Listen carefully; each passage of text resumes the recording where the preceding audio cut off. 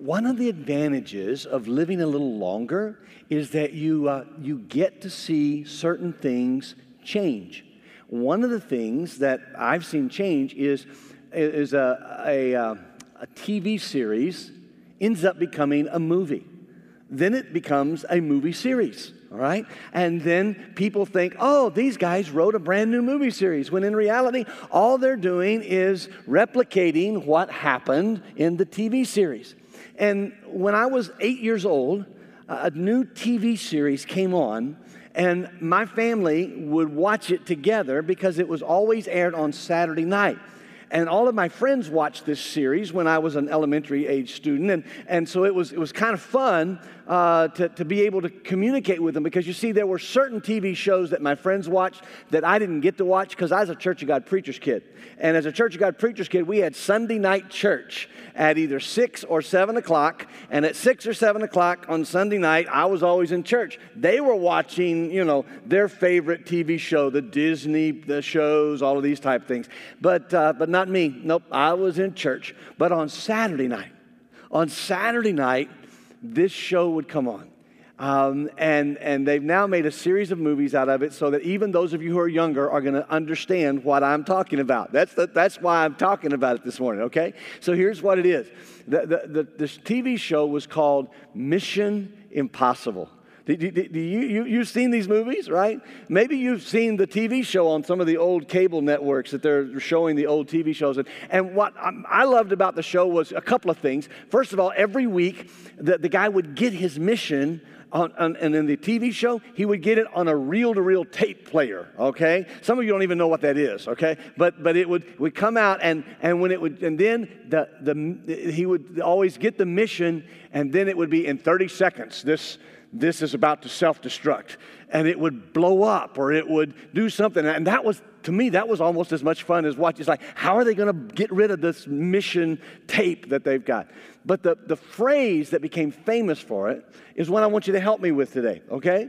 Because the phrase, some of you are in your head, some of you are hearing the music, and others of you are already hearing this phrase, all right? Here's the phrase, all right? Your mission, what's the next part? If you choose to accept it.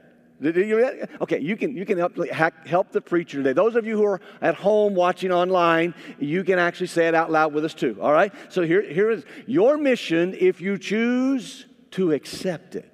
So now, that's a really interesting phrase, isn't it? Your mission if you choose to accept it.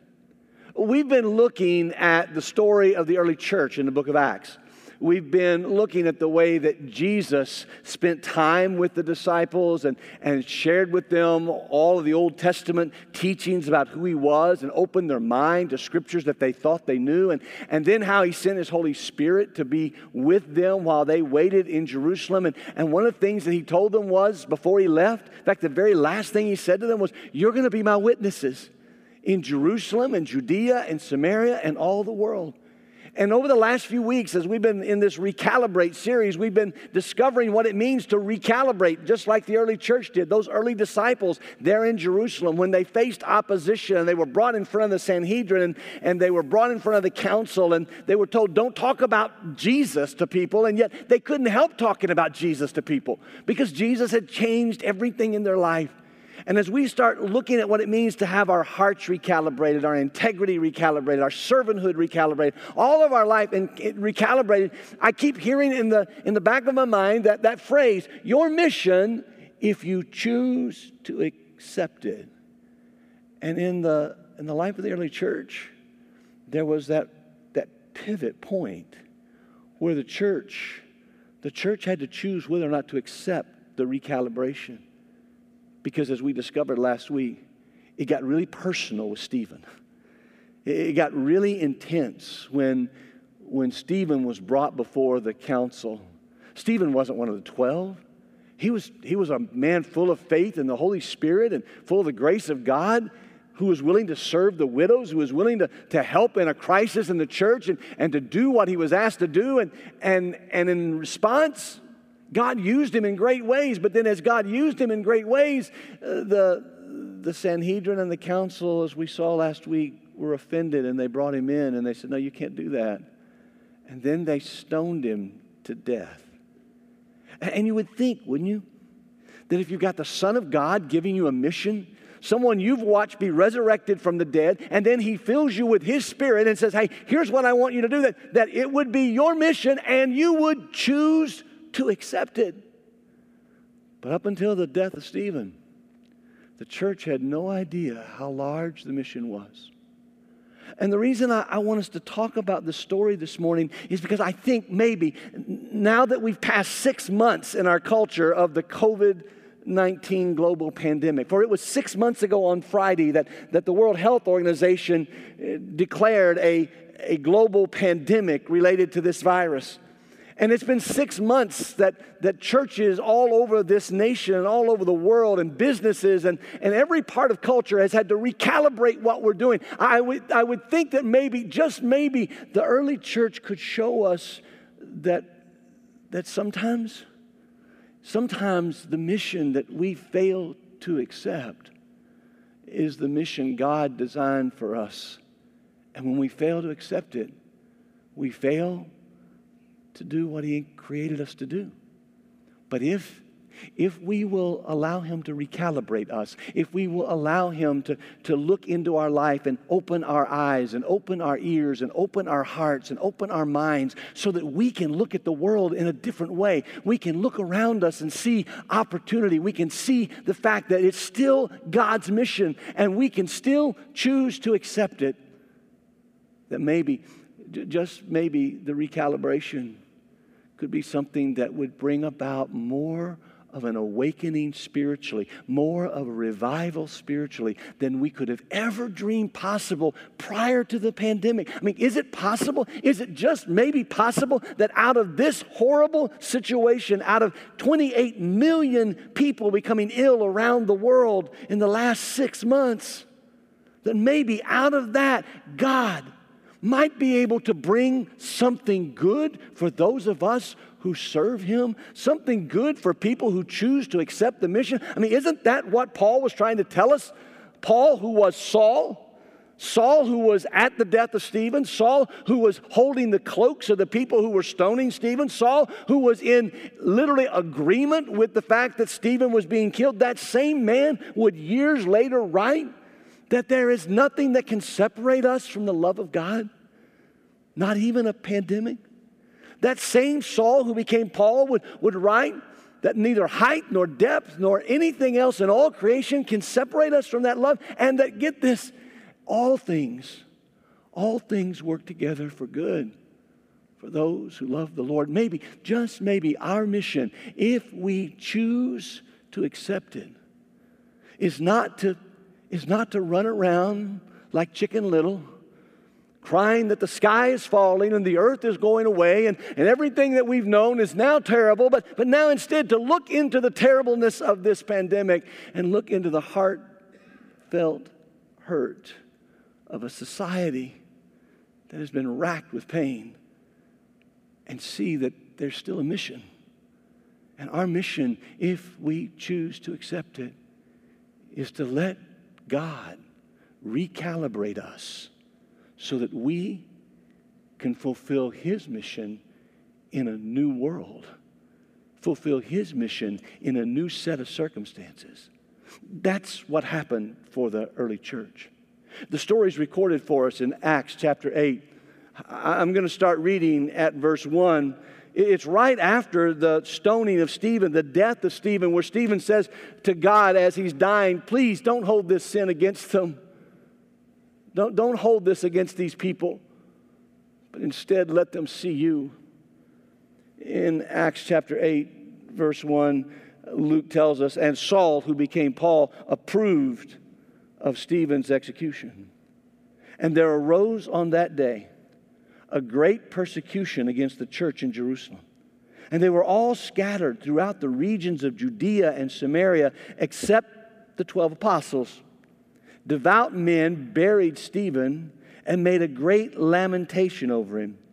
But Saul was ravaging the church and entering house after house. He dragged off men and women and committed them to prison. Now those who were scattered went about preaching the word. Philip went down to the city of Samaria and proclaimed to them the Christ. And the crowds with one accord paid attention to what was being said by Philip when they heard him and saw the signs that he did. For unclean spirits came out of many who were possessed, crying with a loud voice, and many who were paralyzed or lame were healed. So there was much joy in that city. There was much joy in a city in Samaria because some people who had been changed, whose lives had been recalibrated by Jesus, had found their new mission. It's an interesting thing, this recalibration. It doesn't come easy. Recalibration isn't just something where we wish it or we say, hey, I want to change and go this way. No, recalibration, it reforms us. It reconfigures us. And in fact, it actually does it in a painful way. Recalibration requires painful reconfiguration in our life. You can't go about business as normal when God needs to recalibrate you. The recalibration of the church is not just a recapitulation of all the things that we've known all these years and saying them over and over and over again and louder and louder and louder so that maybe somebody will hear them. No, that's not what we have to do when the world changes and culture shifts. No, what we're called to do is to enter into the pain, is to see what God is doing in the midst of the pain, and to allow God to change us and use us to change others. Look again at the scriptures that I read for you. And there arose on that day a great persecution against the church in Jerusalem. And they were all scattered throughout the regions of Judea and Samaria, except the apostles. Devout men buried Stephen and made great lamentation over him. But Saul was ravaging the church, and entering house after house, he dragged off men and women and committed them to prison. You see, in the midst of the pain, in the midst of the reconfiguration that pain was causing in their life, these disciples, these people who had come to know Jesus, these people whose lives had been redirected and recalibrated by Jesus, now suddenly they didn't see being scattered as a curse. They didn't see being scattered as a punishment. They didn't see being scattered as something that they had caused to happen by their disobedience. No, they saw being scattered as an opportunity to stand up for God. You say, Pastor, how do you know that? Because what Luke tells us is that some devout men, followers of Jesus, Hellenistic Jews who were a part of this community of faith, this new group of believers called Christians, these men not only buried Stephen, but when they buried Stephen, they made loud lamentation over Stephen. Now, can I tell you what that means? In the Jewish faith, there is a mourning and burial ritual. There's a lamentation. There are scriptures that are shouted out loud. There are actions that are taken. It's a way of showing that your heart is grieved for that person. It's a part of the culture. I don't know if you've ever been in a culture where there is a lamentation that's given over someone who dies. Several years ago, I was in West Africa to teach at the West Africa Bible Institute. And shortly before I arrived there, one of my friends, a man who's preached in this congregation, Pastor Daniel died very unexpectedly in his mid-40s. His family asked if I could be the one to preach his funeral, and they would hold the body until I arrived. And so I was a part of his going home celebration, his heavenly gathering celebration, and I learned some things about West African culture. And there's this phrase. It's a word, really. It's a word that means I'm with you in the pain. Yago! And every time someone would enter into Daniel's house where his widow Zita was there, they would yell these words, whether they were Muslim or Christian, whether they were a pagan or a follower of Jesus. It didn't really matter. They would always enter. And I finally looked at Larry and Leanne Sellers, my host, and I said, what is this meaning of this word? And they said, there's really no translation. It's just simply this sense that there is a lamentation happening, that there's sorrow, and I'm with you in your pain. And that's what these men were doing in Jerusalem after Stephen was stoned by the Sanhedrin and the council. And do you realize how much courage it took for them to walk through the streets of a city, lamenting a man who had been condemned to death by the holiest people? It might be the same as lamenting someone who's been killed unjustly in our culture today. It means that there's a painful reconfiguration of everything that we are if we're really going to be recalibrated. And can I tell you something? We're not the first people to face this. One of my favorite quotes comes from an author and speaker who passed away a few years ago. Her name was Corrie ten Boom. Some of you will remember her. She was a victim of the Nazi regime and incarcerated in a prison camp, a death camp. In fact, many of her family members were killed. And yet somehow she survived as a little girl. And throughout her life, she talked about the fact that when she came to know Jesus, it changed everything in her life. And she had a quote, one that I find particularly helpful in this 6-month pandemic. It says simply this: when you're riding a train and the train goes into a tunnel and the darkness surrounds you, that is not the time to jump off the train. That is the time to sit still and trust the engineer. What the early church was teaching us is that painful reconfiguration is a part of the recalibration that God does in us.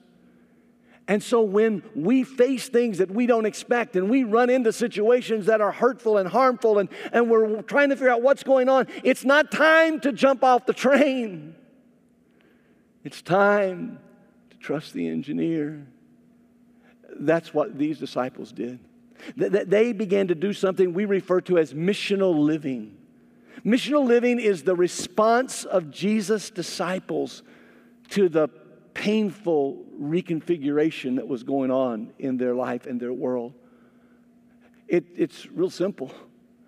They were scattered to the very places they had been commissioned to go, but they weren't going because they were having so much fun in Jerusalem. They were having so much fun celebrating God and seeing God do miracles. And God was doing so much in the early church in Jerusalem that somebody somewhere just kind of forgot about the fact that Jesus said, "You're to be my witnesses, not just in Jerusalem, but in Judea and Samaria and to the ends of the earth." But after the stoning of Stephen, after the death of Stephen, after the recalibration, now, in the midst of that painful reconfiguration, they're scattered. And they've got a choice, just like you've got a choice. For those of you who are on campus, or those of you who are online, or those of you who watch us on demand, for any believer or follower in Jesus Christ and His ministry here on earth, right now, in our time frame, we have a choice. And the choice is whether or not we will view this world in which we live as an opportunity or a hurdle. Look again at the scripture. Now, those who were scattered went about preaching the word. They weren't commissioned to go and be evangelists. They didn't go, I don't know. They were scattered by persecution. They were set apart by the pain. They were being reconfigured by the hand of God. And in the process, somebody somewhere said, you know what? If I'm being scattered, I've been changed by Jesus. I'm going to continue to tell people about who Jesus is. Maybe our world would look a little different these days, 6 months in to a pandemic, if those of us in the church were doing less complaining about what we've lost and more sharing of the Word of God and the love of God and the peace of Christ. You see, a recalibrated mission seizes the opportunity for life change. And Luke gives us an example. He tells us about Philip. Do you remember when we talked about the 7 people who were chosen to feed the widows by the Hellenistic Jews who chose them? It was Stephen, man full of grace and faith and the Spirit, but there was also Philip. Philip was another one of those men who was serving the widows. And now Philip is scattered by the persecution. Philip is having reconfiguration happen in his life through his pain. And now in the midst of it, he ends up in Samaria. Now, if you know much about the Scriptures, you know that Samaria is a place that Jesus went to. He talked to a woman at a well there. You know that Samaria was a place that Jewish people didn't like, and so Jesus chose to use a Samaritan as the key central figure, the hero, if you would, in the story of the Good Samaritan and the man who was beaten up and left to die. It wasn't a cleric. It wasn't a Jewish person. No, it was a Samaritan, and Samaritans were considered less than. Samaritans followed the Hebrew teachings of the Old Testament. They just worshiped in a different place. And Philip finds himself in Samaria. And because of that, because of being in this place where there were people who might know about the Old Testament promise of a Messiah. In fact, what Philip knew that most of us don't know is that Samaritans were looking for a restorer. They were looking for someone who would come and restore the whole country of Israel, bring it back together again and include them in the process and make everybody worship in the place they were telling the Jews, not Jerusalem, but on their mountain where they thought they were supposed to worship. No, they were looking for a restorer, and Jesus had been there. Jesus had talked to some of them. He had shared love with them, shared grace with them, offered salvation into their homes. But now Philip is back in Samaria. And look at what happens. Philip went down to the city of Samaria and proclaimed to them the Christ. And the crowds, with one accord, paid attention to what was being said by Philip. When they heard him and saw the signs that he did, for unclean spirits, crying out with a loud voice, came out of many who had them, and many who were paralyzed or lame were healed. You see, a recalibrated mission that is reconfigured through a painful process, but comes to a place where we understand that God can use us, that God can make a difference with our life and in our life. That kind of recalibrated mission seizes the opportunities that are placed before us to love people in the name of Jesus, to share mercy and grace and forgiveness in the name of Jesus, even to people who are different, even to people who are from another race, even for people who are from another set of social mores, from people who are from all over the world. Maybe, just maybe, if we in the church could move past our own sense of loss to a sense of embracing this mission. Maybe the mission, if we chose to accept it, could see more of the kind of thing Stephen saw.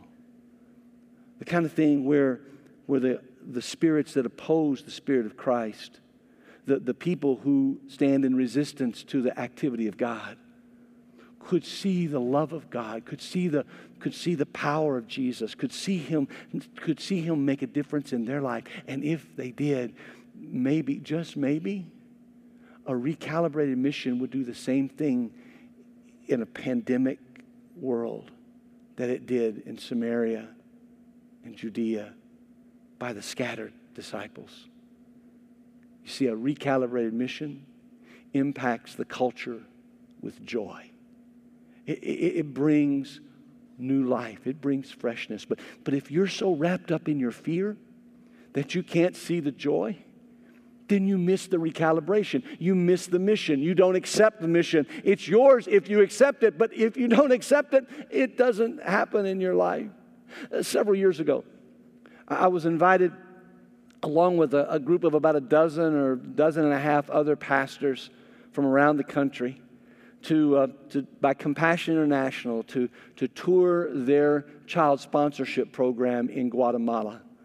And when we arrived from all over the U.S. into Guatemala, They gathered us at the hotel for a dinner, and they began to explain the different places we would go and see. And they said, and tomorrow we're going to put you on a bus, and we're going to take you into a city. Now, you need to know this town, it's grown exponentially over the last 5 years. People are actually living in like lean-to shacks because people are coming there because of the pain and the problem that they're having. But you need to know that we have to be careful when we go there because it's gang infested, and there's a lot of drugs and a whole lot of stuff going on. So we just want you to be careful. Stay with the group. Go where we want to go. And so the next morning we get on the bus and they take us there. And when they pull us through the city streets, and they're narrow and there are people everywhere, and you can see the signs of gang activity and drug addiction just literally on the streets as you're driving through. You could feel the tension in the bus, because we'd been warned about what was going to be there. And then as we pulled up to the place where they were going to show us all of these children, just as we pulled up, suddenly there was like the sound of gunfire. And guys, preachers on the bus, we're all like ducking behind the seats. I mean, we're literally hiding behind the seats, peering out the windows. The driver is very cautious before he opens the door. And then suddenly, as the gunfire continues, we hear laughter and children, and we see balloons and confetti, and it wasn't gunfire, it was fireworks. And these children, 150 to 200 children, had gotten together and they had created a celebration because their sponsors from America were coming to their home and their church and their neighborhood. There was such joy in those children. And if I was being really honest with you, such chagrin in those pastors and your pastor. Because we let our fear for just a moment rob us of what God had planned for us to do. Thankfully, the Holy Spirit and Jesus are gracious, and we were able to see the joy. I tell you that story because I honestly believe that the recalibrated mission impacts the culture with joy, so that there is much joy in the places where the people of God accept the mission of God, even when it looks impossible. So this morning, my question for you is, will you allow God to recalibrate your mission? Even if it's through the pain, even if it's through the darkness of a tunnel, don't jump off the train. Trust the engineer.